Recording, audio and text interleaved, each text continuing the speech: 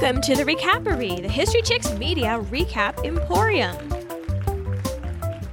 Today, we are going to continue with our coverage of Netflix's The Crown, covering the life of Queen Elizabeth II of England. This is Season 2, Episode 3, entitled Lisbon. The Netflix synopsis says this: Palace insiders try to prevent a scandal that could reflect poorly on Philip. Eden faces censure from his cabinet and the press. That's it. 2 sentences. Let's start writing replacement ones. I'll do that for the next episode. That's a great idea. We'll see. All right. So we open on a tiny little flental of a clock. But in fact, as the picture appears, we're looking at Queen Elizabeth through, curiously, taxidermied hummingbirds. Elizabeth is with little Anne and Charles in their elaborate nursery, and she is giving them a little geography lesson. It's kind of a stupid question, Olympics, as far as I'm concerned, because she's saying, now, Anne, what's this? And she's holding up a stuffed penguin, quite possibly the most costly stuffed penguin in the history of stuffed penguins. I think it's life size, but Anne, she's so brilliant. She's like, it's a penguin. And then there's stupid question number 2. And she turns to Charles and she says, and Charles, who's surrounded by penguins at the moment? And he says, Daddy. Like, if this is how hard their schooling is, what the heck? It's not schooling, I don't think. I think it is just the children's hour. That 1 hour in an upper-class British child's life where they might see their parent in a medium formal setting. It's not like she's tousling their hair and making jokes and this and that. It's very stilted conversation, and I think that reflects a very stilted relationship. They're in this gilded nursery. It's the most fancy nursery in the history of nurseries. I guess that's the theme of the show, right? The most something of something. The only reason it's a nursery is there's all these toys around the perimeter. And they're not even like messy, but then they're very expensive looking, like the most gorgeous rocking horse in the history of rocking horses. Well, it's just some repurposed, reception room, I think. And I'm just like, I know these people aren't playing with moon sand in there because regular old moms have a heart attack with the moon sand and carpet. And I hate to think when it's like an Aubusson carpet, I guess you have people for that. Who cares? Yeah, there's enough of them sitting around. There's 2 nannies standing by while she's doing this. Next thing that Elizabeth does is she goes to this very large globe that she has, and she's kind of spinning it. And she's pointing out to the kids where Dad's traveling, which is kind of a cool thing, right? It is kind of a cool thing, except for the fact that just last episode, nobody knew where Antarctica was. And now we can find tiny, obscure islands in the middle of the ocean. Well, maybe that's an indication of progress. Like, she knows what she needs to learn, so... Well, I don't know. Like, who do you think she asked? Or do you think she summoned the globe into her office and sat there with her tongue sticking out the side and one finger looking? Ascension Island. Ascension Island. Good luck finding it. It is the most obscure thing ever. Luckily, I had the Google box, but she does not. No.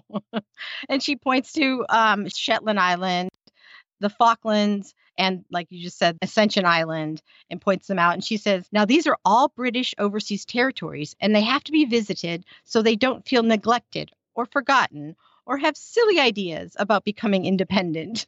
Like, who's she directing this to? The nannies don't care, and the children are really small. And also, I think, speaking of children, listen to this sentence again and think that she's talking about her own children.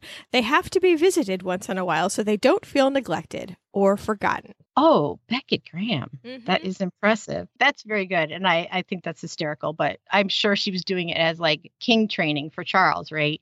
Because I don't think she felt that she had a good enough training for her job. It didn't start early enough because when she was that age, she didn't realize she was going to step into the shoes. So that's what I thought it was. I thought it was king training. I don't even think it's king training. I think it's just like, I don't know how to talk to children. Also, we, the audience, have to be illuminated as to her and honestly, British people's attitude toward the colonial people. I mean, just like, we don't want them to get any silly ideas like becoming independent. Who are you? Oh my gosh. They just feel so entitled to not only the colony's land and resources, but to the people's loyalty. For some bizarro reason, they feel completely superior.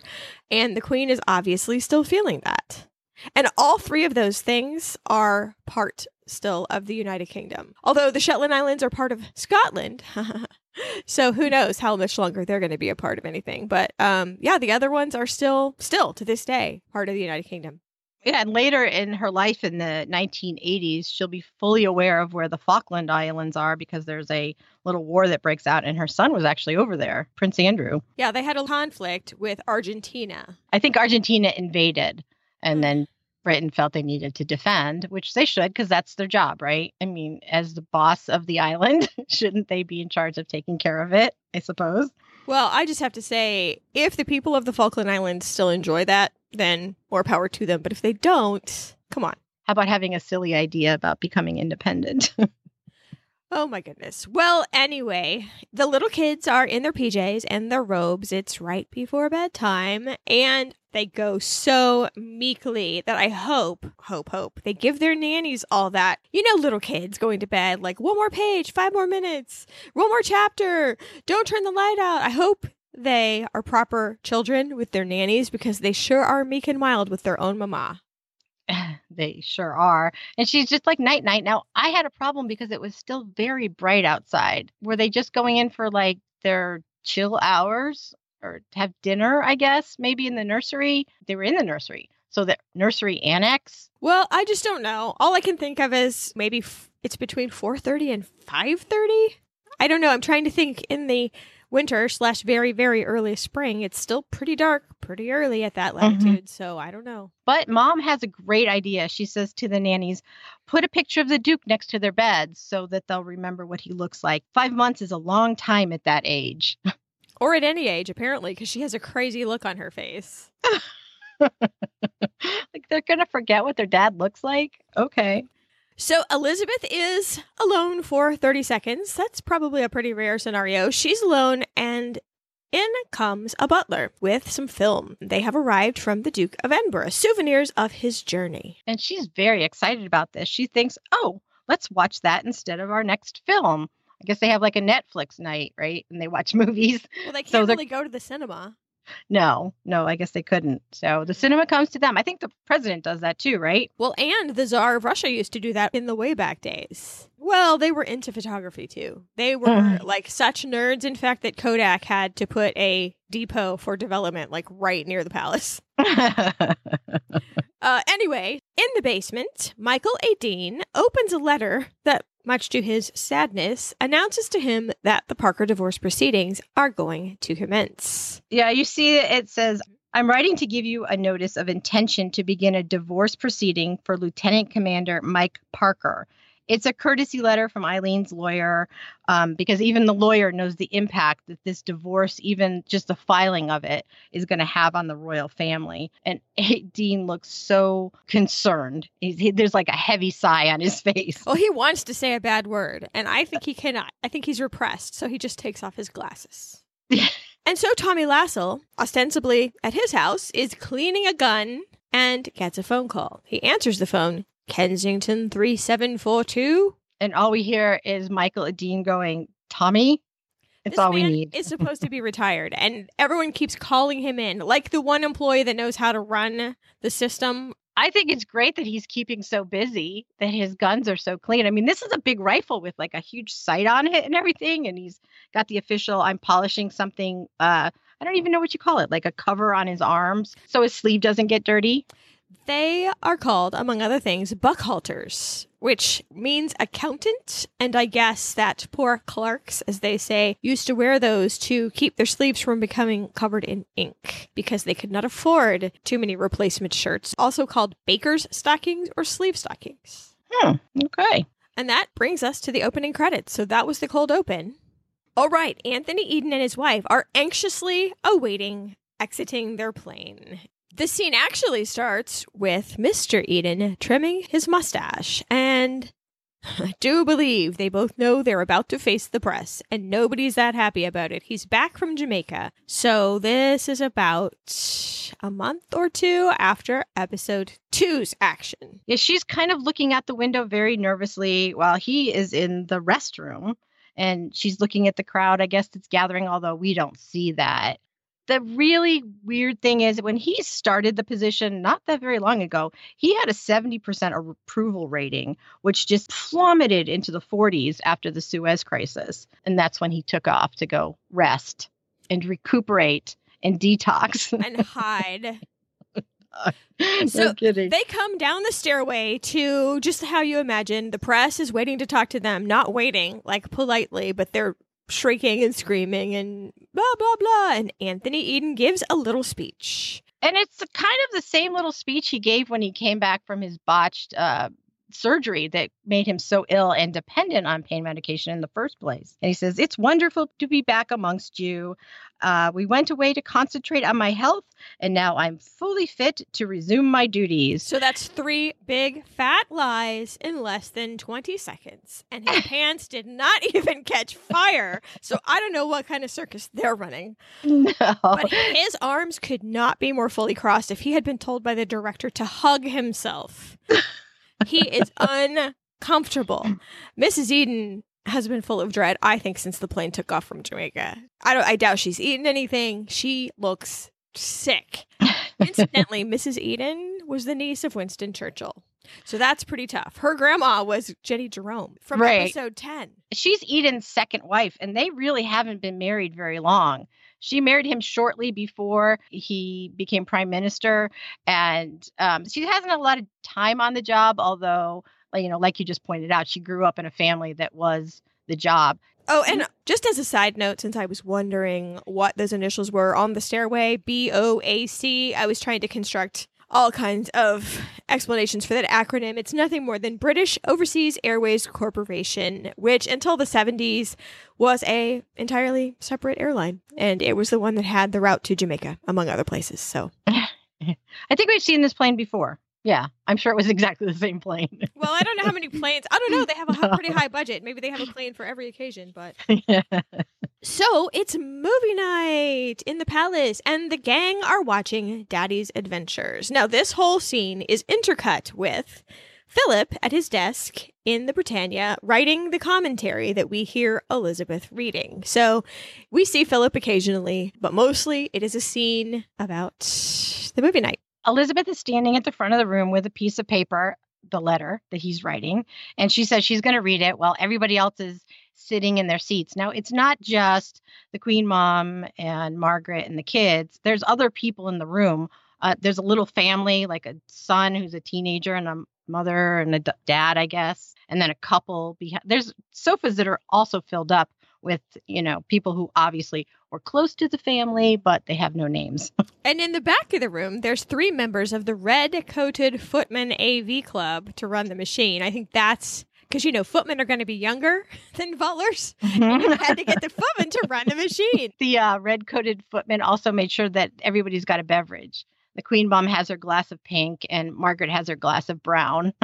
Well, that's their main job, but they're probably more excited to run the machines. Oh, I'm sure. Yeah. Tech. Yay. I always love how affectionate Margaret is. Yeah, except for she's smoking right in the child's face. Well, it's I guess. 1957, so. Well, I have to say Queen Elizabeth is an awkward narrator, and she starts out saying hello to you all, and the room screams hello, which I'm spelling HELLEAU. They also say the word Diddy. To recap, where Susan and Beckett make fun of the British royal language. I am just cracking up. But, okay, so how about this? Look at Charles. All of you, freeze frame on Charles with his stuffed penguin, with his face. I mean, he could not be cuter. Freeze frame on him, absorb him. Yeah. Seriously. Yeah. Now, back to Philip for a second. I do love Philip's smile while he's writing. And it looks to me like, when you're wrapping a present, you just know, since it's just been the holiday season, you just know the guy that's getting this present is going to love this. It's the smile you have while you're wrapping that thing. And that's exactly the look he has on his face. Now, Anne sees the beard as Film Philip appears and literally says, "Is that Daddy?" So it was a good instinct in putting a photo of him by her bed, but maybe you should cut up a fox fur coat and hot glue a beard on that photo's face. Yeah, hot glue it, because then it would really look like Matt Smith, because that beard is fake that he has. My guess is because Matt Smith's beard is dark, like his hair is really dark, so they had to give him a fake beard. It doesn't look fake, though. I mean, it looks horrible. No. I don't like it, but it... No, it's not trimmed at all. It's just, bushy, and it's fake. Yeah, there's some conversation about the beard because Queen Elizabeth's like, oh, they've all grown beards. And Margaret says, makes them look a little shifty. And I love how that's very sisterly irritation. Queen Elizabeth looks at her. It makes them look like explorers. Like she was really bummed out because here she was admiring him and Margaret has to say something snotty. And it's just, you can see the history of their relationship in that one little. Oh, yeah. Yeah. Well, honestly, I think Mike and Philip couldn't be cuter with these penguins. I mean, we love the ones at the zoo. They're just like that. They're all bold and they don't care. Like, who are you? I'm coming over there. I wish I could sit in your lap. Like, they don't care. They want to know who you are. They're not afraid. They want to be with you. And if the keepers at our zoo would let them, they would just climb all over you. And honestly, they should sell tickets to that. Like a limited number of tickets a day for someone to just literally go and sit in that stank enclosure that smells like Red Lobster. And I know. But there you go. I have just funded our zoo for eternity because... it would be so delightful. I would really enjoy that. Like, it's not as good as petting baby tigers, which is another one of my lifelong dreams. But penguins are so curious and cute and want to hang out with you. And I love how they got those pictures like that. Yeah, they do look like they're having fun, and they're frolicking in the Antarctic. I guess like guys would, right? Although it's the Antarctic. Isn't it really cold? They don't have they have hats and, heavy coats on, but it's I don't know. The summer, as far as summer goes. That's true. That's true. As far as summer goes, there's still, penguins and snow and ice, but it's warm. It's a warm cold. Well, and, we were just thinking yesterday it was maybe 6 degrees and it was bitter cold. And then today it's going to be 32 degrees. And in comparison to the 6 degrees, it's like, oh, let's all go outside. Yeah. So it's all in a matter of what you're acclimated to because they've been traveling toward the Arctic Circle and I just think you get used to it. And so if you get a day that's like, oh, it's only 32 today, then you take off your coat. Just like we are going to do today. It's so crazy. Yesterday, you couldn't even stir outside. And today, even though it's only in the 20s already this morning, there's people out there jogging and doing whatnot because of yesterday. I don't know. I still think it's really cold. So there is a scene where she's like, this is very funny, Mommy. And then they look at the signage and there's a sign that says Buckingham Palace, 10,000 miles. Yeah. It actually gives it down. It's like 10,098 miles. I mean, in actuality, Google says it's like 8,000, but let's just give them the benefit of the doubt for where exactly they are in Antarctica. And the Queen Mum screams, ew, Buckingham Palace. Ew, that's good. I like that. And remember, she is 7 or 8 drinks in at this point. No. There's another sign that they show that says British Crown Land. And that's actually a sign that's well photographed. You can Google image it. I believe it's on more than one location in this area, but it's right there. British Crown Land. Well, Queen Elizabeth is just mesmerized by Philip's face on the screen. Maybe comparing it to the face that left, which was awful grumpy and tense and angry. In fact, it's pretty magical, the difference in him. Now, he's obviously tailoring his film toward his children, I think. He talks about the dogs, they talk about tennis balls, and how they have different colored eyes. And Queen Mum screams out, like the Kaiser, which I could find no information on Wilhelm II having 2 different colored eyes. It's called heterochromia iridium. Yeah, I couldn't either. And I wondered after that if it was like a joke. Like Maybe. He saw things 2 different ways or something. I don't know. Of course, I was completely sober when I was thinking about it. So maybe I needed to get into her particular frame of mind with a few pink drinks. Who knows? There's a lot of celebrities that have that. Jane Seymour, Mila Kunis, Bill Pullman, Benedict Cumberbatch. Christopher Walken. Yes, Dan Aykroyd, Jonathan Rhys-Meyers, and not David Bowie, who's the most famous human who supposedly has 2 different colored eyes. His do look 2 different colors, but it's not real. He doesn't have that genetic mutation. He had a head injury that caused one of his pupils to remain permanently dilated. So one of his eyes looks dark and one of his eyes looks very light. So David Bowie did not have heterochromia. So the end of the long sequence, it is a pretty long sequence of flipping back and forth. It's focused on Elizabeth, who is really smitten with the film version of Philip. There's really a touching back and forth between real Philip, film Philip, and Queen Elizabeth. It's like hope, I guess, has sprung forth for a reconciliation. That's what we, the audience, are supposed to feel. Oh, yeah. I mean, she's definitely making goo-goo eyes at the film. And I think partially because she knows that he's writing this letter to their kids. I mean, what's hotter than seeing your husband playing with the kids? And I think that's part of it. And she does miss him. I mean, she's a woman. She misses her husband, even though he was being kind of a jerk before he left, which is why he left. She misses him. And now we're back at the palace, where Elizabeth encounters Tommy Lascelles by accident outside the palace as he is arriving. And he manages to evade her questions about why he's there. Yeah, she's like, oh, I thought you were having a happy retirement. And he says, I am. She's just answering his question. Then she's like, well, why are you here? But before he even has a chance to address it or come up with an answer, although he probably has one already in his head, she's like, you just couldn't bear to be away from us, right? You missed us more than you could bear. Well, and then she thinks she's being sly by saying, well, it's obviously serious or we wouldn't have sent a car. And he explains that's actually my car, my retirement present. Not the driver, too. Yes, the driver. And then she goes, goodness, was that me? Yes, in fact, it was you. You signed the paper anyway. So she is so clueless, kind of. I know. She recognizes the car as one of their royal mobiles, but she didn't know what was in his exit package. Well, he is so good at showing somebody a shiny thing and diverting their thoughts because hers do veer off in another direction. And evidently, Aideen has manipulated her into getting out of town for a couple days, too. So she is the subject of some hard work by two gentlemen to get her out of town. Yeah, that was a phone call at the very beginning when, Aideen called up Lascelles and it's like, Tommy, we have a problem, was implied. I loved her coat. Some people might think it was just a little too big on her, but it was this beautiful blue.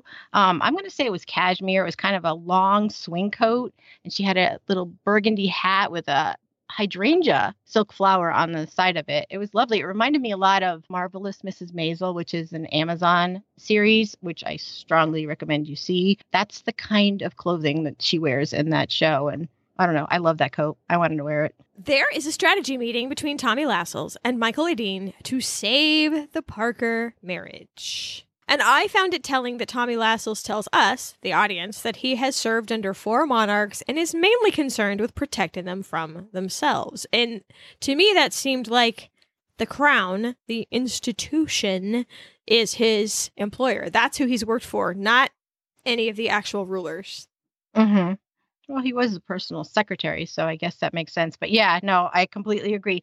He has been retired for years. This is 57. He retired, I think, in 53. You can't leave. It's like the Hotel California. They, the men, have determined that their only route to salvation here is to try to save the Parker marriage and or just literally legally prevent Mrs. Parker from getting her divorce, which is very cold, I think. But there is a very weird smile from Michael Aideen when Tommy Lascelles says, not that we give a fig about the Parkers or their happiness. And I'm like, Aideen is hoping for the other F word. He's hoping, naughty. But he doesn't get it because the guy says fig. Very disappointing, really.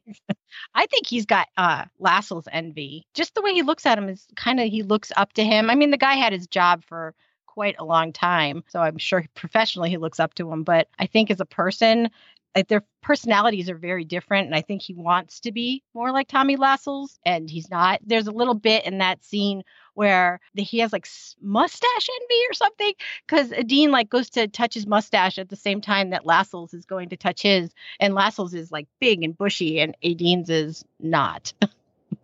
Aw, well, and it's kind of sad because he is not built the same way. I mean, Tommy Lascelles is functionally a robot. And Aideen has too much concern for what people think of him and how other people are going to feel about what he says. And Tommy Lascelles does not care. We travel to the Britannia, and there is a brief view of the telegraph room. Not as brief as it could be. There's only one guy, weirdly, so is this a slow day or the middle of the night? I don't know, but the guy cannot find any paper. Drawer after drawer he opens, and I'm like, what is the story with that? And here's what my theory is.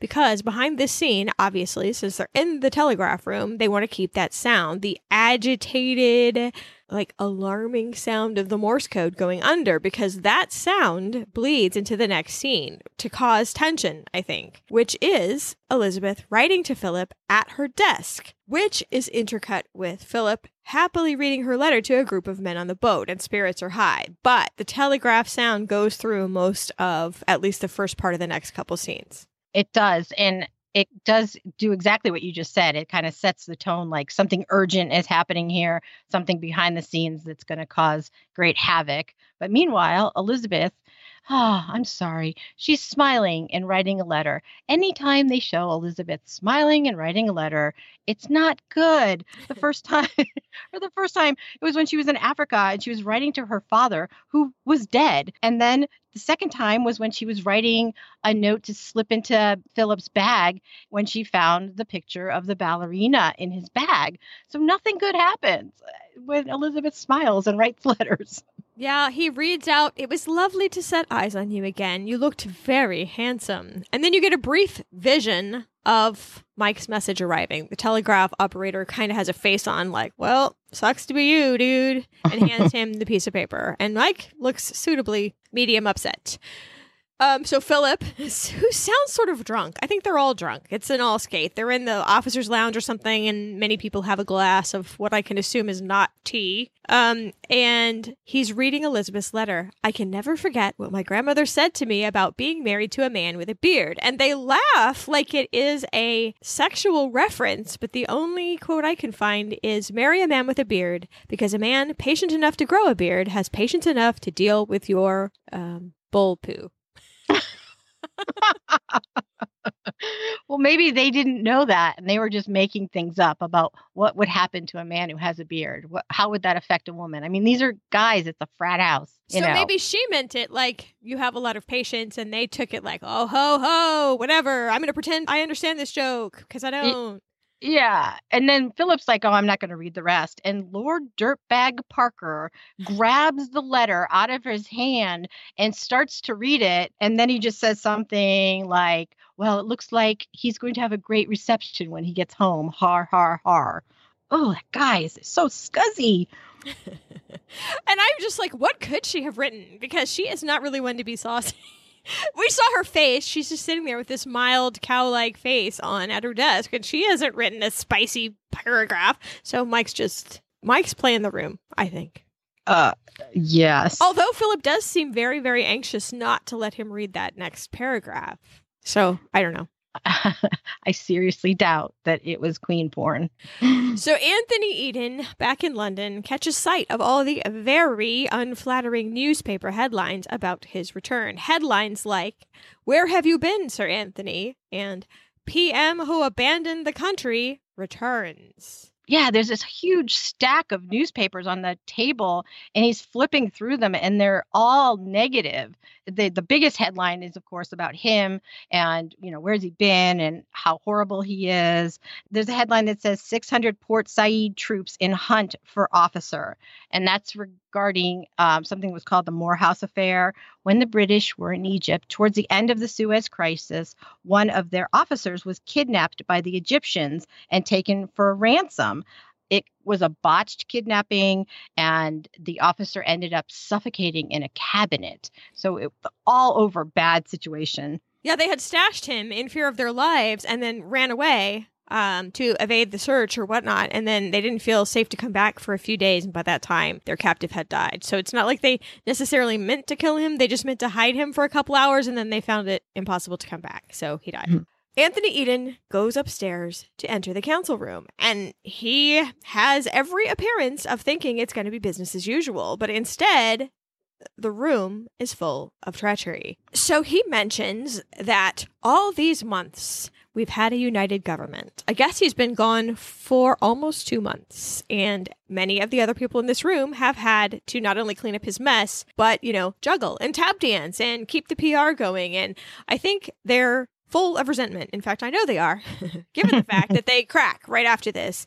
And one of them says, the war you insisted on has left us worse than Caesar and Pompey. We are in chaos. Caesar and Pompey, of course, were involved in a violent civil war that actually ended up ending the Roman Republic. It is a very classical, again, Eton/Harrow example using history to make your point. But the fact is, the government is more divided than it ever has been. So are the people. And it, as far as they're concerned, is all Anthony Eden's fault.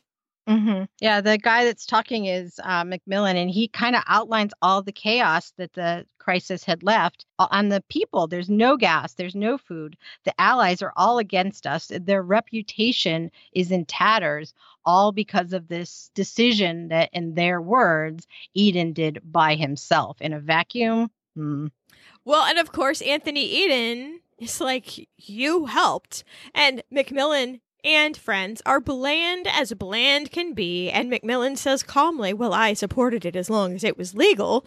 His exact words in that previous episode, in fact, were Anthony Eden said, we must attack quickly and decisively.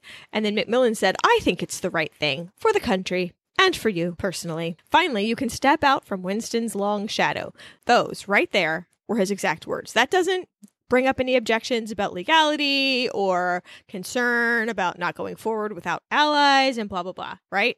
So Eden is justifiably angry because he is being thrown under the bus. But it is an all skate. As he looks around, every single person is going to go along with this. There's been plenty of time to set this up. Oh, and he shouldn't be surprised, because they were planning the same thing for Churchill around that same table, except he was the person that was going to benefit from that situation. So he should have known. How could he possibly be surprised that these people who were ready to turn on and backstab Winston Churchill wouldn't do the same thing for him? Yeah, he realizes he's expected to resign. Mm-hmm. No one in this room is under any illusions, because there has to be a bad guy.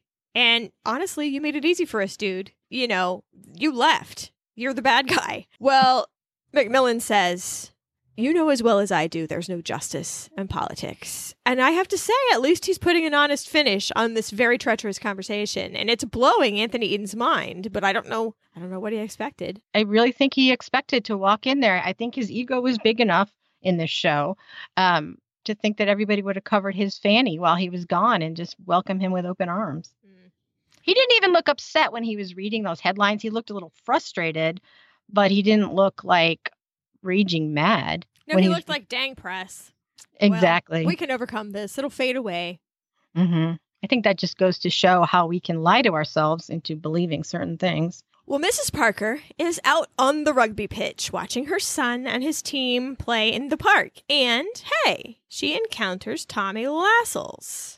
And she's happy to see him at first. Yeah, she is. He's sitting on a bench nearby, and she turns around and she's like, Captain Lassell? Like, oh, what are you doing here? And he looks like he's surprised, and he stands up with his umbrella and his book, and he goes to greet her, and they have a little small talk about what kind of book he's reading. And it's not poetry, it's military history, of course.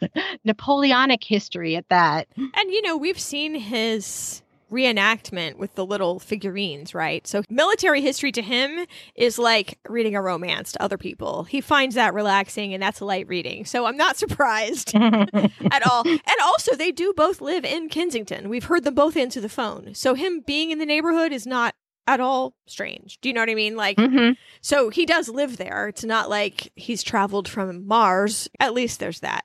I love how they actually kind of snuck that in. Yeah. I am just shocked that you haven't mentioned her outfit in this particular scene. Okay, well, I actually wrote down a little bit later. I hate her freaking mustard and pickle outfit. And she has a mustard-colored turtleneck on with a wackadoo baby poop green plaid swing coat jacket on. No light. Tell us how you really feel. She was really modern. She was the only woman in that area that had pants on. Trousers? Slacks? I don't know. What are we calling them then? Except for the hideous coat, she probably could have gotten away with that outfit in 2017, 2018. I don't know if that mustard color's ever coming back. Well, that's what I'm saying, except for the jacket. I hope it doesn't. I really do. It's like a 70s refrigerators. Yeah. I hope the Pantone people listen to us. Don't bring it back. Get this. How well does she know him to feel free to complain about Mike, quote, not knowing what the children look like? All these men who don't know what their children look like. And also that her marriage is broken. So I know she wasn't involved in politics as much as maybe some other political wives. She wanted to stay out of it. And maybe that is the key to how she feels so free, because she's not in awe of him, because she hasn't had to go to all these official engagements with him. Mm-hmm. To her, maybe he's a guy from her husband's work. Yeah. Yeah. And not even her husband's boss. So she didn't have to toe the line. Right. Exactly. And this is the one thing, especially for a guy that was reading military history, he plays his hand way too fast. And before she even really says too much about their relationship and how she's going to file for divorce, she just touches on it. He asks her to hold off on an announcement so it doesn't rub off on the royal marriage. He misses a key segue. He ought to have said, like, oh no, what are you going to do? Can I help? The end. Walk away. Have a good day. Let it percolate. Go away. I mean, here I am with military strategy, but like, you have to end on that kind of note. Maybe come back the next day, the next 2 days. I've been thinking, blah, blah, blah. But no, he goes right into, hold off on the announcement. It's bad for the royal family, which is so clumsy of him. I was very surprised. I would expect better from him. And I thought, well, maybe he's not used to handling things with this kind of raw emotion in them, like does not compute. That chemistry doesn't work the same way. So he's unmasked as a stalking stalker. Yeah. And she's not taking any of it. She's crossed her own line and she's like, you're still their lackey, even in retirement. And she calls him pathetic. Yeah. And she peace out. And his face simply says, well, that might have gone better. Like, he's not even that upset. Like, oh, well. I think he accepts success and defeat in the same tone. So let's just say that Mrs. Parker was not buying what he was selling, and she's going to do whatever the H she wants, the end. So here's the thing. We have a view of a train crossing, I don't know, full countryside, kind of pretty. And I like it when the camera is right on the wheel. They did that with a car last episode. We see above the train and beside the train and this and that, and what is all this about? So it's intercut with Michael Edine informing Elizabeth that the Prime Minister is on that train and will be with them by 3:00. That's unusual, isn't it? It is, especially since she was just sent away for 2 days off. And, they show her getting there with her corgis and she's going to chill out for a couple days. It's the first sighting of that iconic gauze headscarf. By the way, when she's coming to the door, my grandma wore them too. And I guess when you got your hair washed and set once a week, you didn't want wind or whatnot to get a hold of your head, I guess. And but you didn't want to crush it with a hat, so you had the gauze headscarf.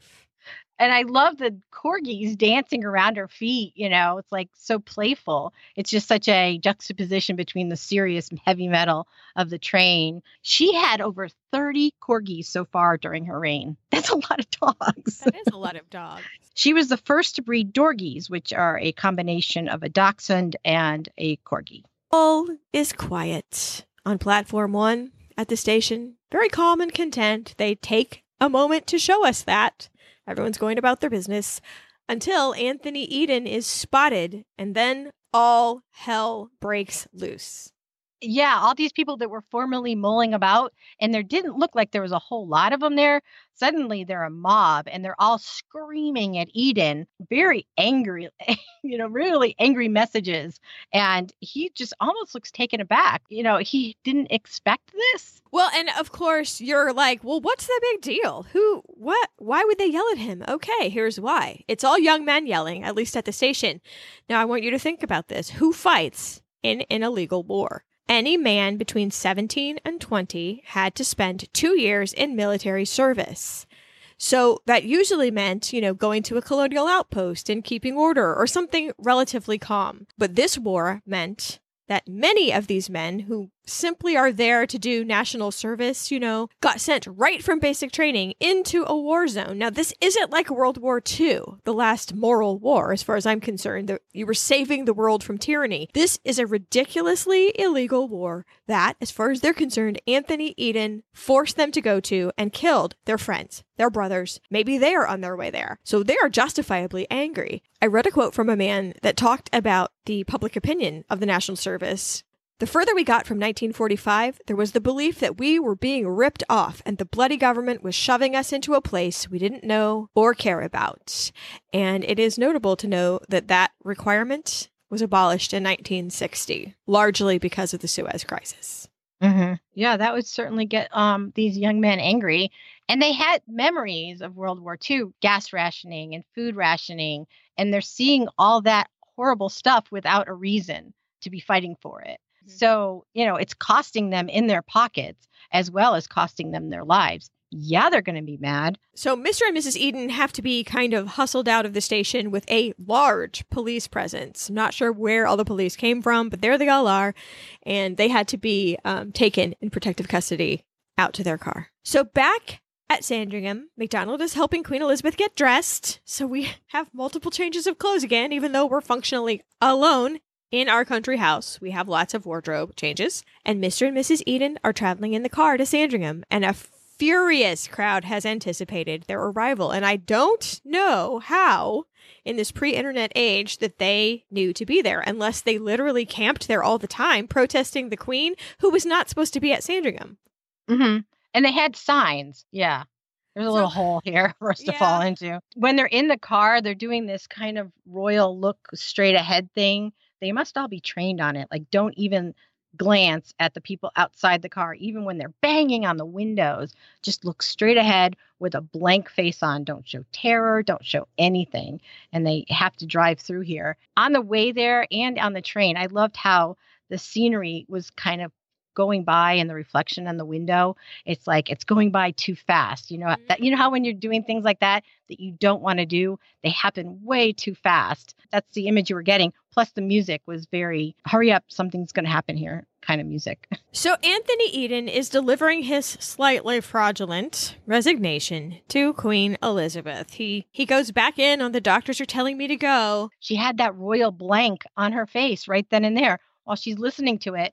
And you can see him kind of get emboldened because, she's buying what I'm selling. The last thing he's saying is, sorry if I disappointed you. So she tells him she's not disappointed in him exactly, that she was very sorry to see him lie to the house. And she also twists the knife a little bit in her polite little lady way, that she's not the little lady, Anthony Eden, that you think she is. She twists the knife a little and says it must have been very difficult to live under his shadow for so long as an ambitious man, and right when you finally get your chance, this is what happens. Oh. Yeah, she calls him on it right away. I mean, this is very kind of new queen for her, I think, because she's been keeping up on everything that's been going on. And she knew that he was responsible for this war. She knew everything that he was saying wasn't really the real reason why he was stepping down. Mm-hmm. And she called him on it right then and there. Boom, buddy. And do you really think that what happens in the council chamber stays in the council chamber? Somebody has been on the phone, at least to Lascelles, if not to Adine, if not to the Queen herself. Do you know what I mean? Like, somebody in that room has leaked the real reason. She knows, but she's politely letting this fiction stand, sort of. In fact, she paraphrases Winston Churchill from season 1 to him. To do nothing is often the best course of action. And she says it's only natural that ambitious men want to go down in history. And then he says, with this kind of defeated look on his face, he says, or make history by going down. Yeah, he tried to crack a little joke, but it made him sad almost immediately. Very, very sad. Mm-hmm. Well, it's truth. And Anthony Eden, a broken man, we see him through the window, getting back into his car and driving away. He lives a long time after this, by the way. But yeah, like 1981, I think. Boy, when he's walking out of the house, he just looks old. It's like that one meeting aged him 20 years. And now it's time to take a little break. And when we come back, we will find out what happens with the new prime minister and the new relationship between Queen Elizabeth and Philip. And now, a brief intermission.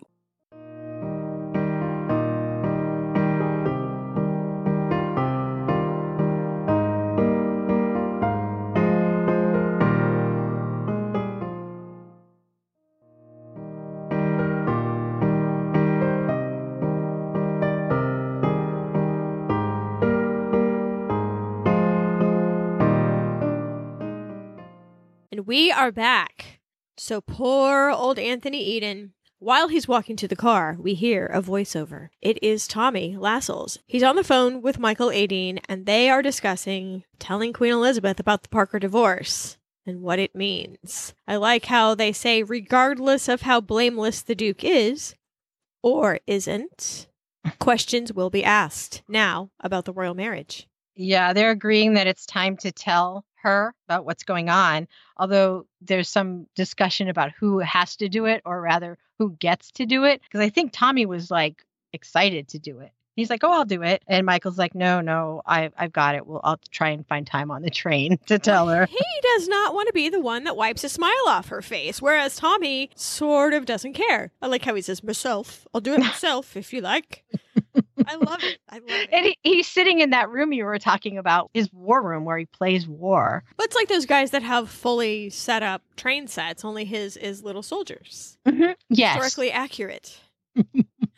Well, so, on the train, Adine delivers Queen Elizabeth the recommendation about the replacement prime minister. Woo, okay. That was easy, right? But now he has to deliver the unsettling news about the Parker divorce. And he doesn't really do it real smoothly. The Queen is sitting in her car. She's at a desk. She's wearing that great coat again, doing some queenly paperwork. And he's talking to her. And he was doing really good, like you said. And then all of a sudden he got super awkward and he starts stumbling around with the words. So she is already interested because he's so awkward. Well, she's decided to sue her husband for divorce. And she is shocked and saddened. Oh, that's too bad. You know, they are old friends from the Malta days. And then he moves on to the critical part where she has no inkling of this. Well, of course, there's no suggestion of any impropriety on the Duke of Edinburgh's part, but we should be bracing ourselves for one or two, he called them, irritating headlines. And she asked him, she's like, well, what is Eileen alleging? And that's when he has to tell her everything. So he says, he like takes a really deep breath, cruelty, unlawful desertion. And then there's a train whistle. Ooh. And as soon as it finishes, he has to say the word adultery, ma'am. Oh, and then he mentions that there was a letter bragging about ... exploits. What do you mean? She says. And then there's a brief moment where he's like, he can't get it out. He can't possibly say the word sex to A, the Queen, and B, a woman. No, he can't say it. And she lets him off the hook. I don't need to know. That's fine. Yeah, she did a good job keeping her face together. Just another bit of news you've given me that I need to deal with. As soon as Adine leaves, her face dropped. We travel via the magic of movies to Macmillan, the new prime minister-elect, who is peeing, is that necessary, and looking at himself in the mirror, not simultaneously. And I have this Irish friend who refers to a guy who is like an Eddie Haskell, oh please, get my Leave It to Beaver reference and not make me feel really old, but he is something else. She calls people like that try to make themselves look friendlier and insert themselves into your life, a piss artist. And I'm like, is the fact that we're seeing him peeing and that he is an Eddie Haskell figure, is this like a illumination of his piss artistry? I mean, it kind of is. He looks in the mirror and I couldn't tell what his expression was. It was one of three things. It's like, do I look different now that I'm the prime minister? Or holy crap, what have I done?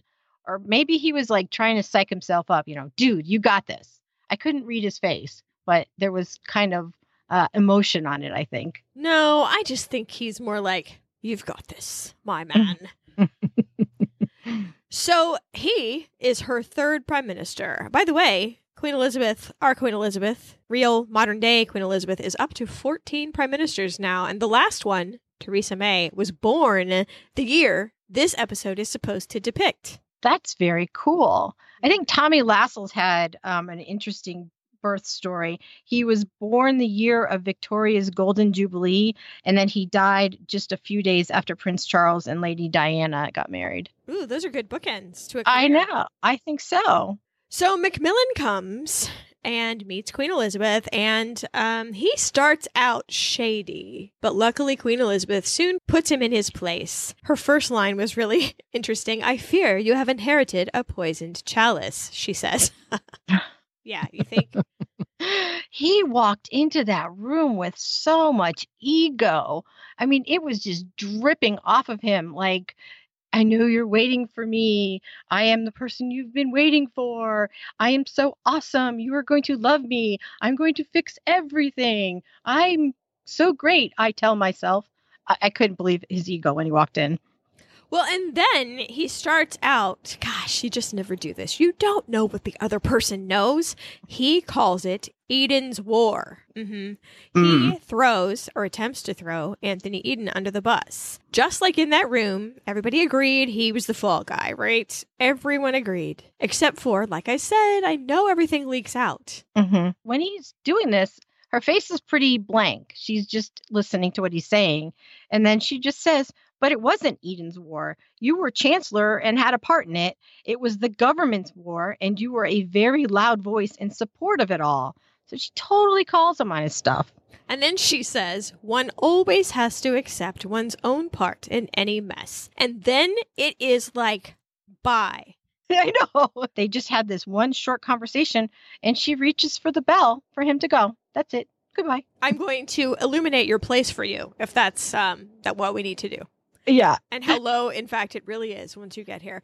She's doing a lot better at... Do you remember in season 1 how she was advised to talk to these upper-class British men in a stern nanny voice because they love nothing more than to be scolded by nanny? I know, kind of gross and sexist, but in fact, she's getting way better at not scolding them necessarily, but just calling them on their BS. Whereas in season 1, she was afraid. She was afraid that they knew more, that she was nothing, that she wasn't authorized to act like this. And now she's really kind of coming into her own. Like, you know what? I have a position of power and I'm going to wield it. Yeah, I think probably having Winston Churchill as your training prime minister would help in that situation. So in the busy communications room of the Britannia, again, an operator is receiving a message. I think it's the same operator, but now he has friends with him. Maybe it's the middle of the day. We see the words, "Begin legal proceedings." And the operator hands it to Mike, who is lurking nearby. And I don't know if I imagine a look of concern in the operator's eyes. I saw the same look. It was like, "Oh, buddy, I don't want to hand this to you, but here you go." And Mike really does look surprised. He's looking really nervous as he reads it. It's not good. It's not good at all. So Mike, takes the message. He's full of angst and he's standing on deck with his message. And we still don't know 100% what the message is, although, any of us can connect the dots. I do not think he cares one bit about his marriage. I think he cares as a career deal breaker because I think divorced people can't work at court during this time.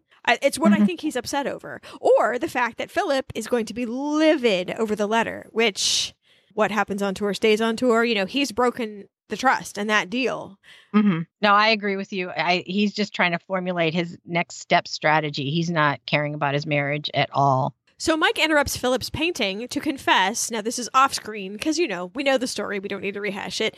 About the letter and about its consequences. Philip is sitting there. He's painting a watercolor of a parrot. And in real life, the real Philip does paint. He's very good. He's a very good amateur painter. He's done it his whole life. Even on that particular excursion, he had an artist come on board for a while named Edward Seago, and they painted together and he learned from him.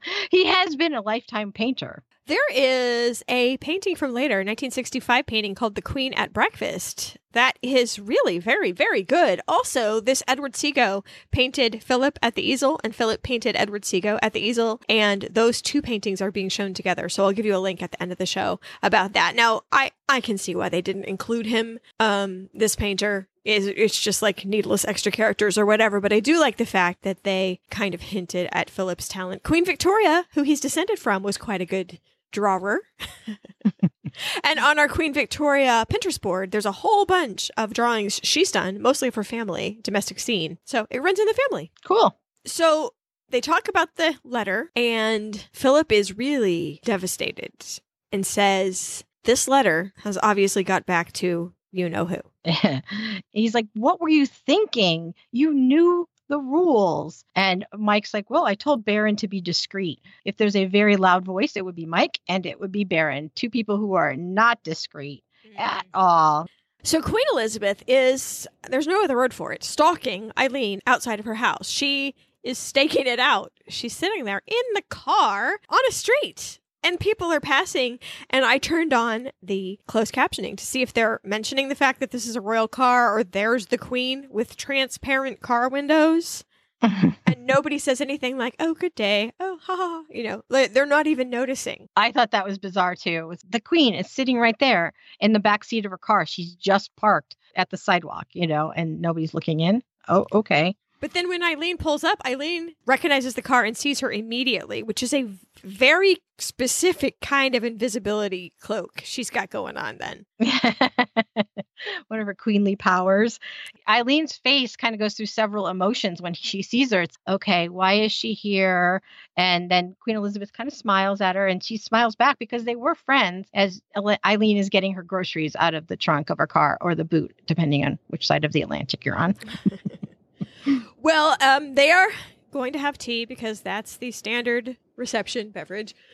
And so they're having a conversation as Eileen's unpacking the groceries. They're doing a little small talk about Malta and how they used to walk to the market. And I can really see the two ladies with nothing official to do, frankly, with their sunglasses and their espadrilles in the sun, walking along with their string bags. And it's like another life, really. It's like it happened to foreign people that aren't even them. So there's a little bit of recalling of the joys of that idle time, I think. Yeah. Oh, yeah, I do too. Eileen's like, that was a very long time ago. You know, so much has happened. I did freeze frame it on the groceries in her bag. She had Parker's, that's the brand name, Parker's sage and onion stuffing, some cookies, biscuits, Heinz tomato sauce, some jam tarts, a can of creamed rice milk pudding. I know it doesn't sound really healthy. I'm going to assume she put away the vegetables first. Maybe they were on the top. I'm going to assume this is the 50s and there were a lot of canned meals. Yeah. Oh, yeah. We should link you to, oh my gosh, what is the name of that series? I'll remember by the time we put it in the show notes. There is a series that I love to watch. It's Back in Time for Dinner. That's what it is. About the history of dinner time in Britain from the war and all of its privations. I think they even go back to the 30s before the war through the modern day. And they take one family and they have 1 week of eating in each decade. And the 50s were all about like, oh, simply open a can. And hey, presto, you've got rice pudding or whatever. So, yeah, this is the 50s. Yep. And the Parker's sage and onion stuffing. Which is a box and not a can, but you know what I mean. Yeah. That's instant food. Yay, instant. You don't have to work at it. Also, I think I need one of those string bags. I think I used to have one, but I need one. And it's better than those manky, dirty old plastic totes that everyone has that no one ever washes. I hate those. I know they're good for the planet, but they're like full of meat juice and old. Ugh. You get your meats wrapped in plastic. That's what I do. And I do wash mine. I mean, not every time, but I agree with you. They're germ filled, but I'm not putting produce in there that isn't in a bag. I prefer them because you can pack a lot of stuff in that thing and you don't have to make as many trips back to the kitchen. So Queen Elizabeth and Eileen have a conversation, and Queen Elizabeth starts out better, at least at the beginning. She, can I help in any way? And it is a little friendlier than Lascelles' conversation. I think mostly because they have a personal history. But Eileen reveals that she has wanted to divorce her husband for years, and she held off because of all the fracas with Margaret and Peter Townsend, and it was quite a sacrifice, in fact, to hold off. And Elizabeth thanks her a lot for that, and she asks what's changed. And Eileen's like, that's the thing. Nothing has changed. Nothing. And some women, this is directed at Elizabeth. Some women may put up with this humiliation, but I have too much respect for myself and my children to bear it. And man, there is the look. Yeah. Elizabeth has no idea what she's talking about. And she goes, okay, fine. So Eileen goes and gets the letter and hands it to her. And it's that letter that she got from the waitress in the last episode. And she hands it to Elizabeth and just says, just read it, digest everything that's in here because it's all the truth. And she says, don't bury it or sweep it away. Boy, does she know, her audience. She knows exactly that's what Elizabeth would do. And Elizabeth asks her if she could hold off until they get a strategy on her end. And Eileen, rightfully so, is like, hell no, I am not holding off. Not at all.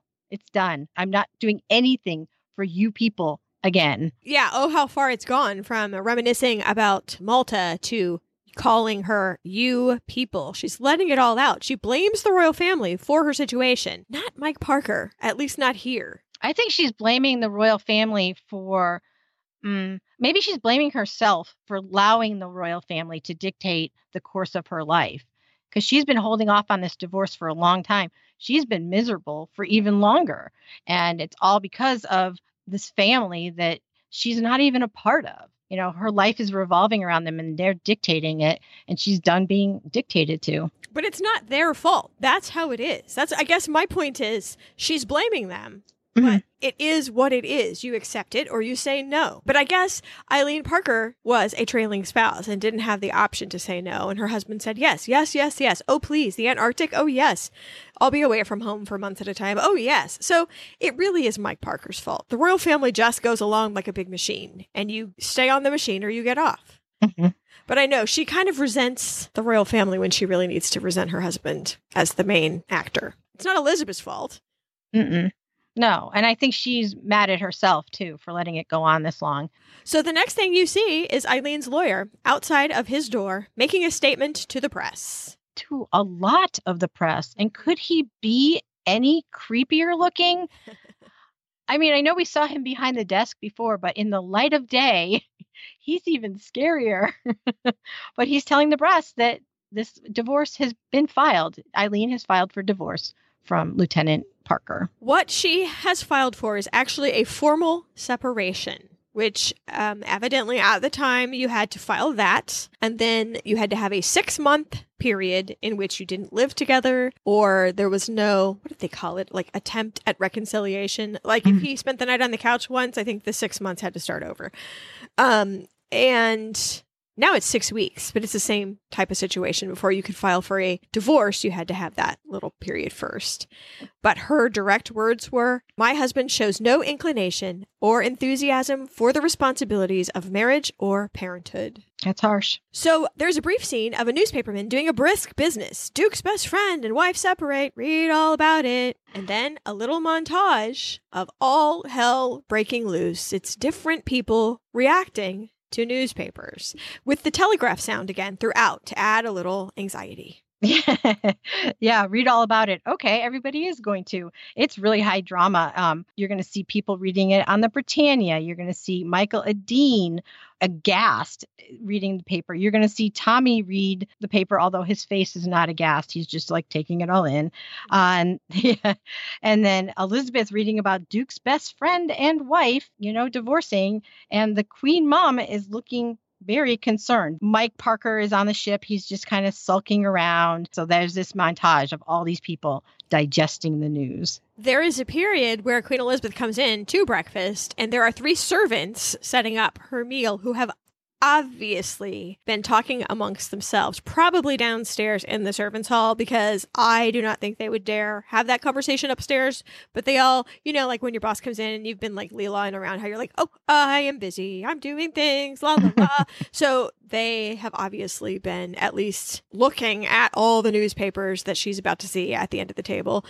Yeah, it's not good. We do zoom in right at the last part of this montage on Queen Elizabeth at her breakfast, with so many breakfast dishes, by the way. I should count them. It's well over 40 different items of cutlery and etc. It's not even a look of shock. It's just a look of, I don't even know what I would call it. Well, it isn't shock anymore because she had the meeting with Eileen. She knew this was going to happen. Not happy. No, not happy at all.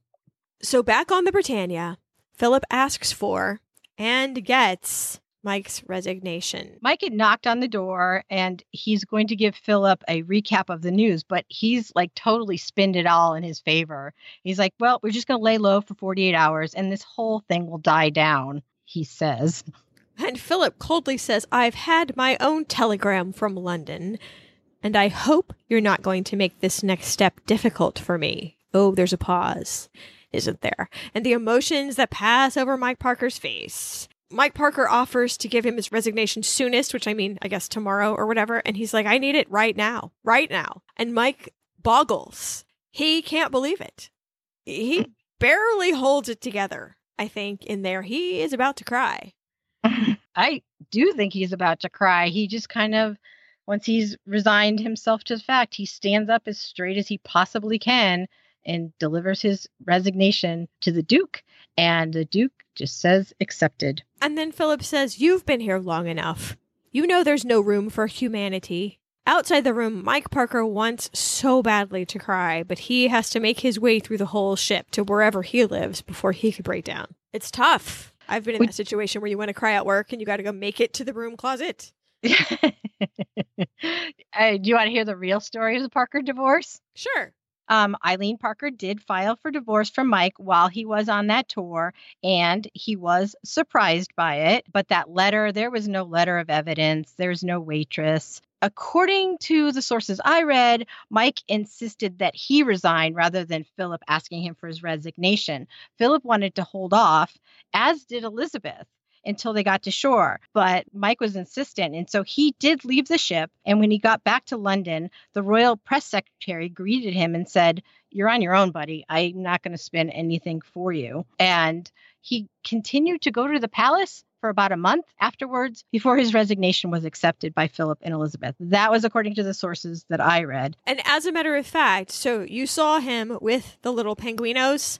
At that point in real life, Mike had already tendered his resignation to Philip. Mm-hmm. While they were cavorting, that was already in the air. Timing-wise, you're looking at a man who has officially resigned his duties as far as he's concerned, although Philip didn't accept the terms until much later.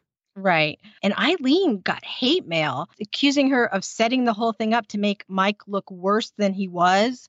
She was not a very liked person, but it was granted the following year on the grounds of adultery. That particular act was not the one when he was on tour. It was one in London 6 months after he had resigned. And it seems like one of those setup deals where it's like, oh no, I found him with a woman in a hotel because someone was passing at the right time. It sounded an awful lot like Wallace Simpson's. We talked about this in Wallace Simpson. Same thing, the time they had to be apart, the setup adultery just for the court and done. So back to the show. Humiliated, Mike gets kicked off the ship in Gibraltar, and he is met by a whole bunch of press yelling, "Did the Duke fire you, sir?" and things like that. And Philip watches him go from on deck. And Philip, at least character Philip, is pretty upset. I mean, this is his friend, and I'm not sure, actually, if the show intends for you to think that it was even Philip's wish to make him resign. Do you think? I think I'm taking from this that that's what was in the telegram. Oh, that he had to make him resign? Yeah, maybe. Maybe plus, because he was being told to make him resign, he knew the level of trouble he was about to get into. Mm-hmm. When Mike Parker is coming down the gangplank, he looks over at the crowd. He's wearing a regular suit, although he hasn't taken off his beard yet. Yeah. He sees the press all being held back by a fence, and it's the only way out. He knows he has to go right through them. And for a second, I felt bad for him. Then I realized it kind of reminded me of on The Walking Dead, when someone knows that they're going to get eaten by the zombies and they just have to go for it. Maybe they can get through. It's a Hail Mary. They know they have to do it. And the zombies swarm them. That's exactly what happened to Mike Parker in this scene. The zombie press swarmed him. He doesn't comment, though. Philip had advised him that his response should always be no comment. And he seems to be taking that to heart and not saying anything. So there's that. Now back at the palace, Tommy Lascelles has been called in again to deliver some more bad news, which I think he likes, to Queen Mum and Queen Elizabeth.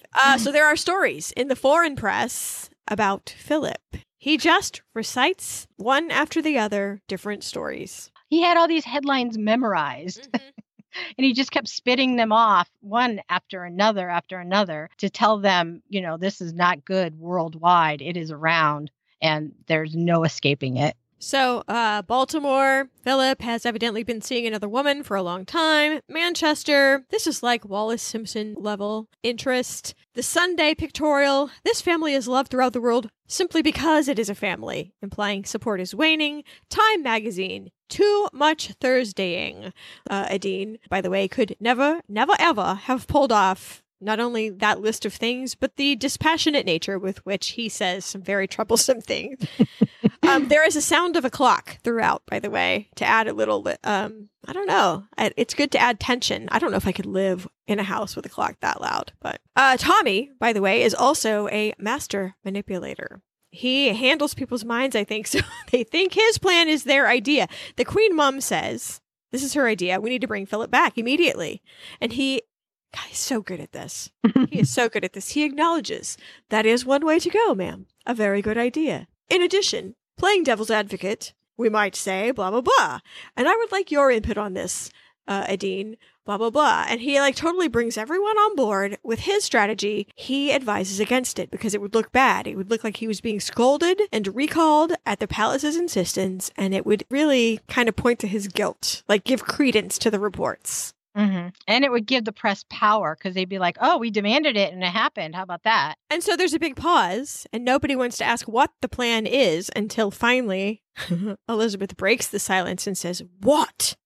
So we go to the boat. Philip is summoned to see the admiral. And this is very interesting to me because in any of these scenarios where rank is involved, the lower ranking person has to be the one to travel to his superior for a conversation. So it is obvious to me now that the admiral thinks Philip is no longer his superior, or in fact, even an equal. He's no longer the representative of the crown on the royal yacht. He's something less, nothing, maybe even, because he has seen the text of the telegrams and he has received, quote, instructions for Philip from the real representative of the crown back in London. And even that was a slam to Philip because Philip's like, you got this information and I didn't. And the admiral just hands him the letter and says, this is what you're going to have to do. And everyone knows, like the valet knows when delivering that message what that means. It means your status has officially been diminished. So the valet knows, Philip knows because he swims in that water. The admiral knows and is kind of gleeful about it, actually. Mm-hmm. Oh, yeah, because after that conversation they had in the last episode where, they had to one-up each other and then Philip won as a representative of the royal family. So now he gets to win. Well, evidently those, quote, instructions required a clean close shave because Philip is taking the beard off. Yeah, he's standing in front of a mirror, his mirror in his cabin. There's a steaming basin of water on his vanity. He has a very manly styled shaving kit assembled. And we watch him shave off his beard, the brush and the soap, the whole thing. They show this basin with the hair in it, and then he splashes the water on his face at the end from the same basin, but there doesn't look like there's a lot of hair floating around in it. So that kind of had me out of the scene for just a second. I'm like, ooh, all that hair, gross. Well, maybe the prop guy was super good at the beginning, like, oh no, because there would be a lot of hair, and then they're realizing, oh, that would be kind of gross, and so they replaced, they had stunt water. Stunt water, yeah. All right, so anyway, Philip is having to get dressed, and I don't know if this is a new valet exactly, or a man who is anxiously trying to follow some really bizarre instructions because he is really, really referring to a sheet of paper. He gives Philip a tie, and Philip objects to his whole outfit. The tie has hearts on it, and Philip says, I need a tie for an adult. And the valet, he's like, no, you have to have this. It's required. That's what you have to wear. And you have to wear a hat. And Philip's like, I hate hats. And he says, no, it's not the wearing of the hat, sir. It's the removing of it. And you see Philip's face and he's like, oh, I see. When I get on the plane and the valet has the letter in his hands, he's reading and he says, before you reach the stairs of the aircraft. So he has prop work to memorize. In addition to wardrobe, there is actually blocking. that is happening. So talk about instructions, man. For a guy that does not like to be micromanaged, well, Chachi, you got the micromanagement now, and it's your own fault. Well, Philip arrives to meet Queen Elizabeth's plane. The press is kept away a little bit, but he arrives. He does look dumb in the hat, just like he said he would. And Michael Adine anxiously reminds him to take off the hat. Sir, at the bottom of the stairs. So it is serious. Everybody is taking this hat thing very seriously. Well, it was in the instructions. They were very specific. And in real life, during this particular episode of their lives, because it did happen, he was wearing a heart tie, except it was reversed. It wasn't baby blue with pink hearts. It was a lighter color with dark hearts on it. But he was wearing a heart tie during this time. Well, then there is a cold reunion inside of that airplane. Oh, so very. He walks on and he's got this look on his face like, well, I'm here. And he's smiling like he's hoping maybe she's going to be happy to see him. And she's dealing with all of her people. And she kind of looks over at him and they just have this eye conversation. Philip's eyes say, what's your deal? And her eyes say, I'm pissed. And he says, what? And her eyes say, freaking pissed. But that's not what she says at all out loud. She says, we'll talk about it later. And she turns away from his kiss. Yeah, no smooch for you. She actually avoids it. And like everyone sees. And Adine is so uncomfortable. That is his ground state these days. Yeah. Is like sheepish and my life.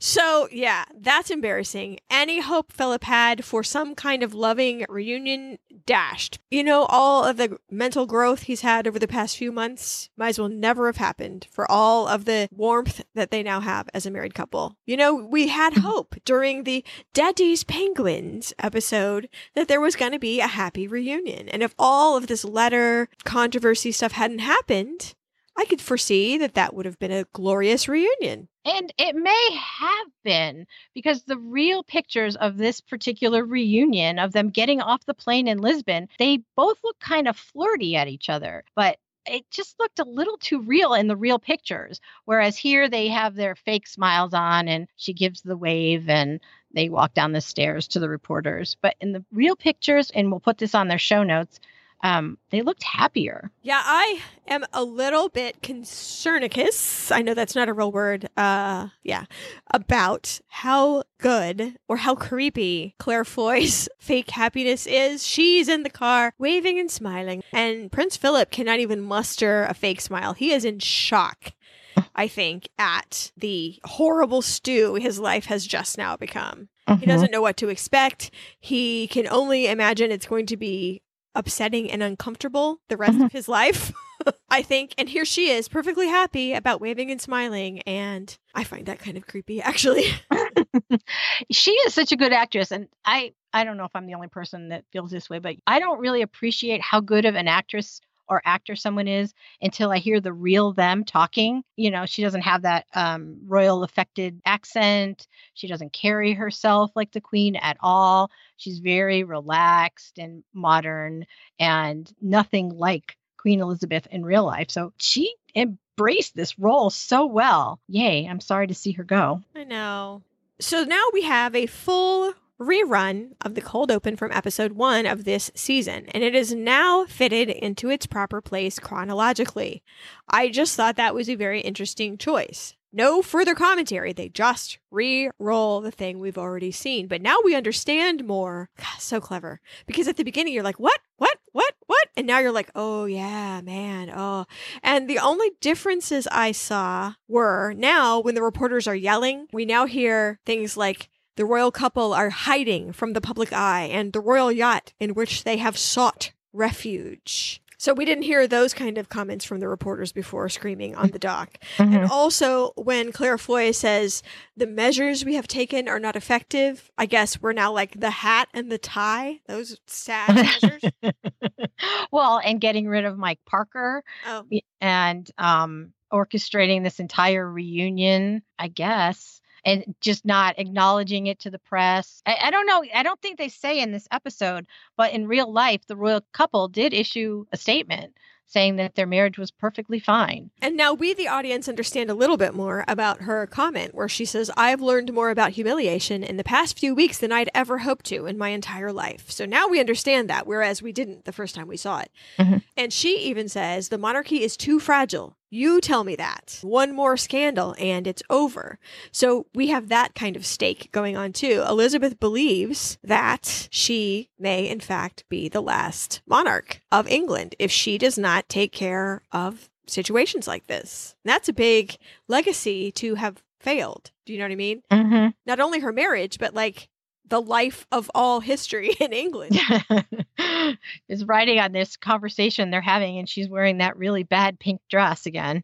At the end of the scene, there's talk about what is your price? Like, what will it take to get you to come back? Since divorce is not an option for us, basically, I need something to give you so that you play nice, that you are part of the deal, since it can't be divorce and you can't be free. So what else? Well, he wants respect from who he calls the mustaches. And she says, you earn respect. And he's like, no. Now, see, we get his price. Now, we didn't the last time this was played. I will earn their respect with the only thing those creatures understand. And he complains that he is now outranked by his 8-year-old son. And her first thing out of her mouth is, well, he's the heir. And his face was like, yeah, bingo. And I think she got it right then and there. It's like, oh, you're just like a side item. You're just an accessory around here. And you're feeling like it. And he says, I am his father, Elizabeth. So, whatever could his request be, his price? So then we go to a ceremony where Queen Elizabeth gives Philip a new title. Maybe that's his price. His Royal Highness, the Prince Philip, Duke of Edinburgh. And it is an official ceremony. It is so full of pomp, and the room is full of people wearing their finest duds. It's a very somber occasion, which is interesting because you would think it would be joyous, right? I just don't know. I don't know if everyone is taking this as a scolding. I just don't know. Everyone seems like they have to be there out of respect. Man, this is a very sashed and beribboned and medallioned crowd. So this is an extraordinarily high-ranking crowd. Here is a wrinkle. I want everyone to get this.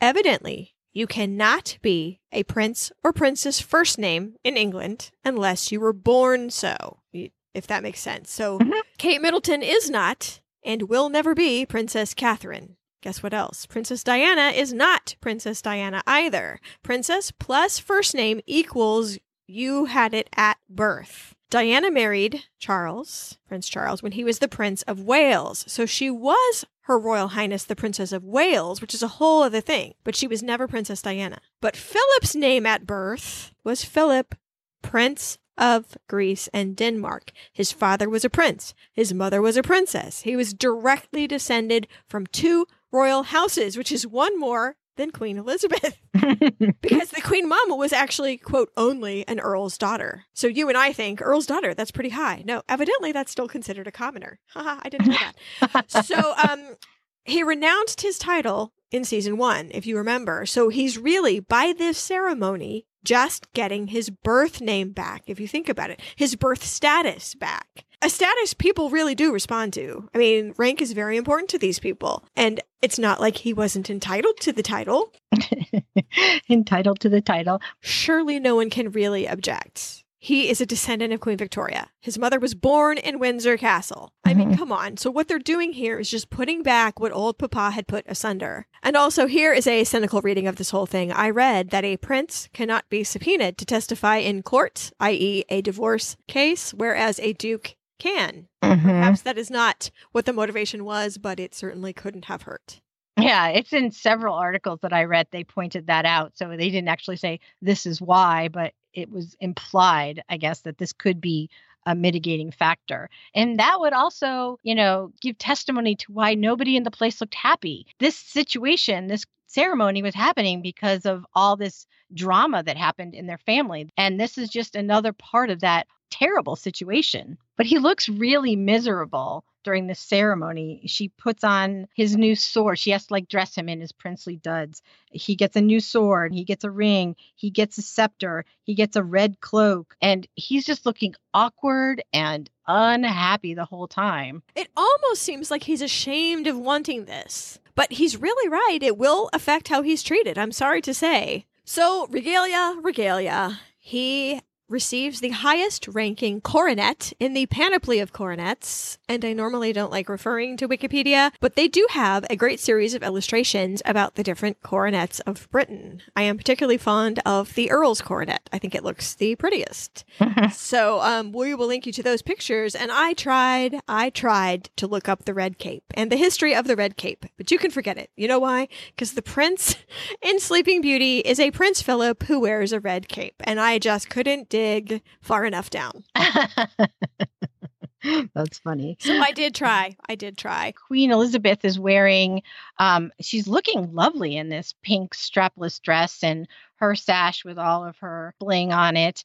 And she's wearing a tiara that I think I misidentified as the Queen Mary's fringe, but in reality, it's what? I would bet $5 that this is Queen Alexandra's kokoshnik. It has 400 diamonds. It is serious. It is the most massive, most impressive tiara in the bunch, I believe. And Queen Alexandra had it made to resemble those of her relatives in Russia. It is a recreation in diamonds of a headdress worn by Russian noblewomen. And man, it is just one solid wall of shine.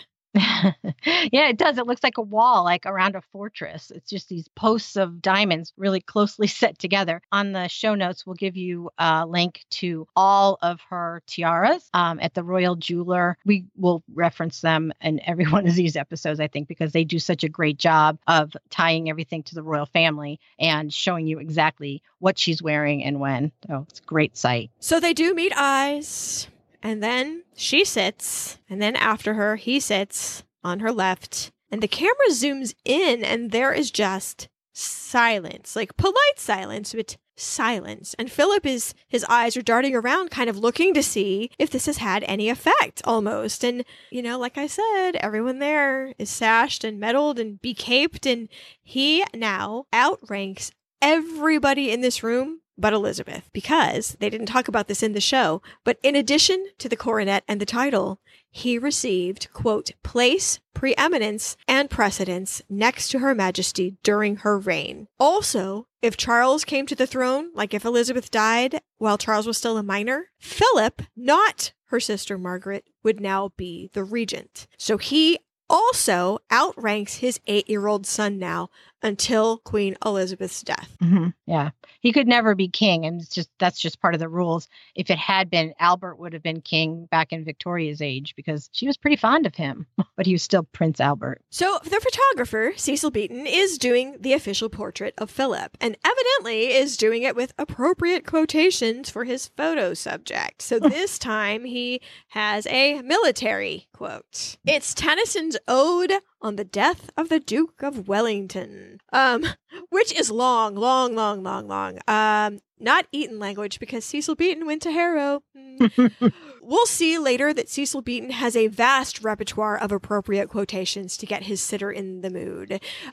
Those are in future episodes. Let's just say he tailors his pep talk directly to the mood he wishes to evoke from his subject, which is kind of smart. Yeah. Oh, yeah. It's mood poetry. And we saw him once before at the very end of season 1. He's the photographer that's taking Elizabeth's portrait, and he's doing the same thing. And when he did it then, it was like annoying. I'm like, oh my God, why do you guys have this guy? But now he's kind of growing on me. He's like such a fun character, just so different, He's just very dramatically reading the poetry out of his brain, trying to get the reaction that he's looking for. So the Queen has a special request for Edine. She takes him to the side and asks if he has a moment. What could that request be? We see a portrait of a man with a mustache right next to Edine with his mustache, but only for just a few more minutes because he's shaving. He has to shave off his mustache. That's what she asked him to do. He looks sort of unhappily at himself in the mirror. I also dare Elizabeth to try to get Tommy Lascelles to do it. Double dog dare. Well, he doesn't technically work there anymore, so she has no power over him. Oh, that's an easy out. She wouldn't. No.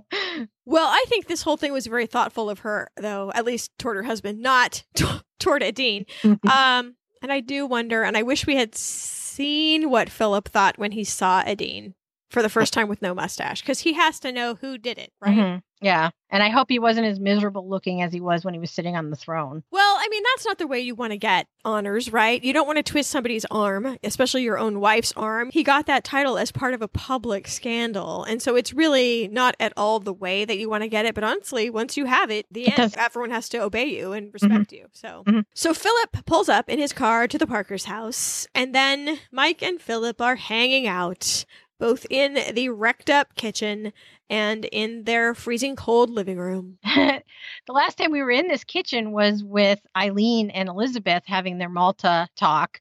And it was very tidy. It was a tidy kitchen. She kept it nice and clean. And now they have it lit really dark and it's scuzzy. There's stuff all over the counters. There's grunge on the stove. The sink is full of dishes. She's nowhere to be found. Obviously, she's moved out and he doesn't keep a very tidy house. Well, I guess in his defense, it is the 1950s, and I don't think men actually set foot in the kitchen. Yeah, they kind of have this little banter going on, and Philip is complaining about the temperature in the house. He says, you could have at least put a fire on. And Mike says, look, I provided you whiskey. I burnt you some sausages. What do you think you are? Royalty? Well, Mike informs Philip that he is moving back home. Home to the military? Says Philip, no, home. Australia home. It's over. So then, during this conversation also, Philip shares with his friend, Mike Parker. Men are amazing, aren't they? They're back to being friends. He shares that Queen Elizabeth wants more children and that he is reluctant. And I think it is so odd that Mike Parker has strong opinions about Elizabeth's parenting. He calls her cold toward Charles, but does he even see his own children? Yeah, it's very ironic that he's giving parenting advice to Philip, who's actually involved in his kids' lives, but Philip's listening. Mike thinks it's probably a good idea for her to have a third child because then she can have a kid who can just be a kid and isn't a mortal threat, meaning that Charles is going to take her place when she dies. So her death means he's going to advance. I think that is not correct. Because if you think about it, yes, Charles is maybe a reminder of her mortality, like he says, like her doom or something. But I think that you would actually find it quite comforting that you have assured that history will continue, that your beloved son out of your beloved body is going to take up the mantle with an L-E. By the way, yes, if you have a fireplace, it is E-L. Let's all get on board. So, I think that she does not believe Charles is her doom, and that is not why she treats him coldly. I think it is just she's busy and can't balance. Mm-hmm. I don't think it has to do with 8-year-old Charles walking around like a Grim Reaper. Anyway, that's a little window into Mike Parker's cynical soul, I guess. But Philip does not agree, by the way, with that characterization. He doesn't. He says she's doing the best she can. So at least he's back on board with his wife, right? And I have to tell you, Philip is right to be concerned about having more children. If you have a troubled marriage, bringing more children in is probably not exactly the glue you want to cement it together. If the marriage is already shaky, if you add more elements to it, maybe you should iron some things out first. Well, evidently, Elizabeth says, I want to think of it as a second act, kind of for everything. Philip himself is going to start over again. Seems like his whole life has been starting over again. He's had a lot of practice. But Mike Parker was part of the old life, and it is time to find a new one. And they show us that literally. The doorbell rings, and it's the airport driver. You see that Mike's suitcases are packed. He meant he's going to Australia right then, that day. I was very surprised by that. Me too. I was more surprised that he was going to leave the house looking like it did. Like, I didn't like him as a character anyway, but this just was the worst. It just made it even another level of disgust. He's going to leave the house looking like that. Well, maybe Mrs. Parker's moving back in. Maybe he paid someone to come clean it. I don't know. But the two of them kind of say their goodbyes and that it's an end of an era. He says, thank you for that era, sir. Philip says, Philip. And Mike Parker looks at him and says, sir, like, let's start now with the new era. And Philip understands. And we close the curtain. Yeah, that's the end of the episode. So that's it. Where has this episode left us? So Philip has obviously got an act 2 coming. He's got to find something to do, like a purpose, or he is going to go crazy again. If his reckless era is over, what is the new era's theme? Right. I'm interested to see also, does the title make a difference with the way he's treated? Or, in fact, more critically, the way he sees himself, which could also improve his treatment. So the Queen Elizabeth versus Macmillan thing is not the cozy relationship we've seen so far with prime ministers. Even Anthony Eden, she had a little heart for, right? I don't think this one's going to go as smoothly. Also, she is willing to speak her mind more now. I think the women are, Eileen was willing to speak her mind in this episode. She got her backbone and she just said what she thought. She acted like a man would act at the time. I don't need to say it like that, and Elizabeth is doing the same thing. So it's really kind of a theme for this episode was women power. They were both able to stand up against these people that are trying to do things that they don't want to do.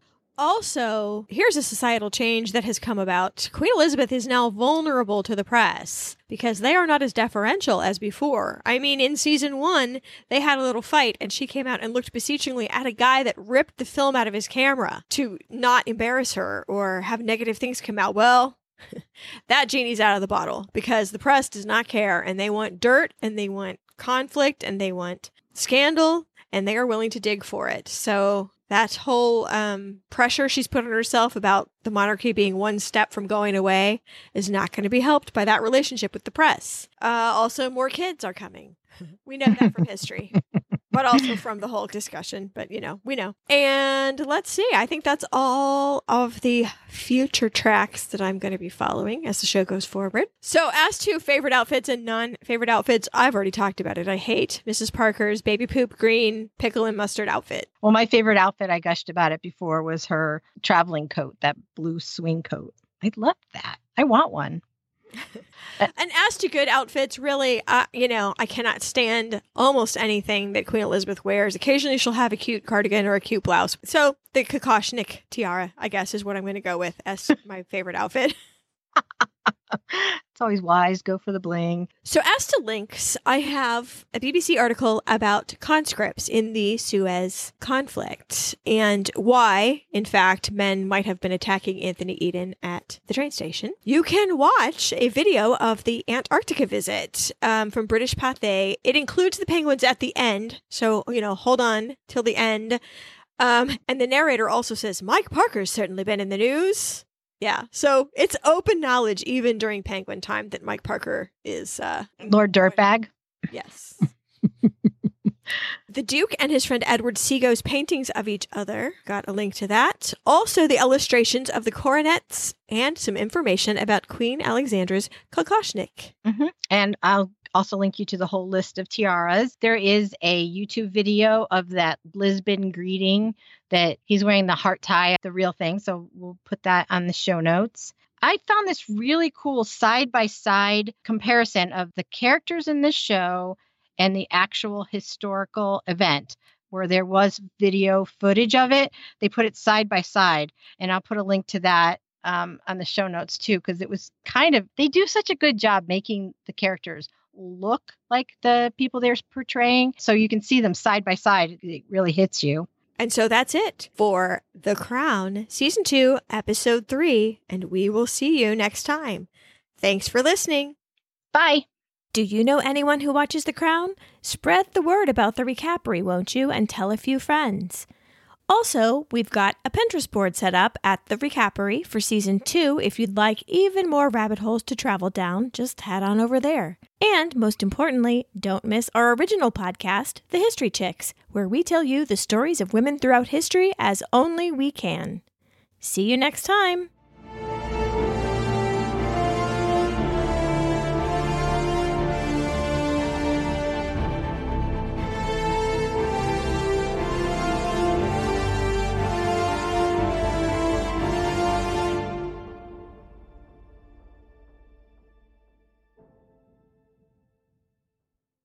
I am just reminded of the, what is it called? Pornography for the New Mother, where it's like Ryan Gosling or somebody with no shirt on that says, "Hey girl, I just unloaded the dishwasher." Yes, exactly like that.